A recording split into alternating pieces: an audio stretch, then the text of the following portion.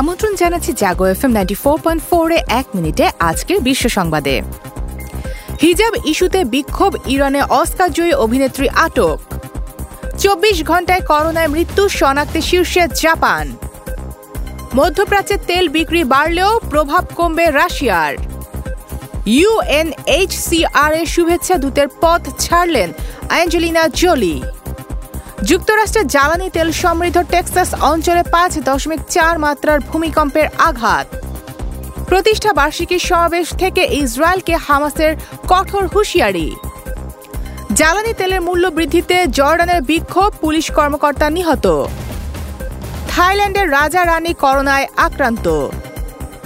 ইন্দোনেশিয়ায় ভূমিকম্প, মৃতের সংখ্যা 602। করোনার সংক্রমণ, সাংহাইয়ে এবার স্কুল বন্ধ হয়ে যাচ্ছে। এক মিনিটে আজকের বিশ্ব সংবাদ আজ এ পর্যন্তই। সবাইকে শুভেচ্ছা।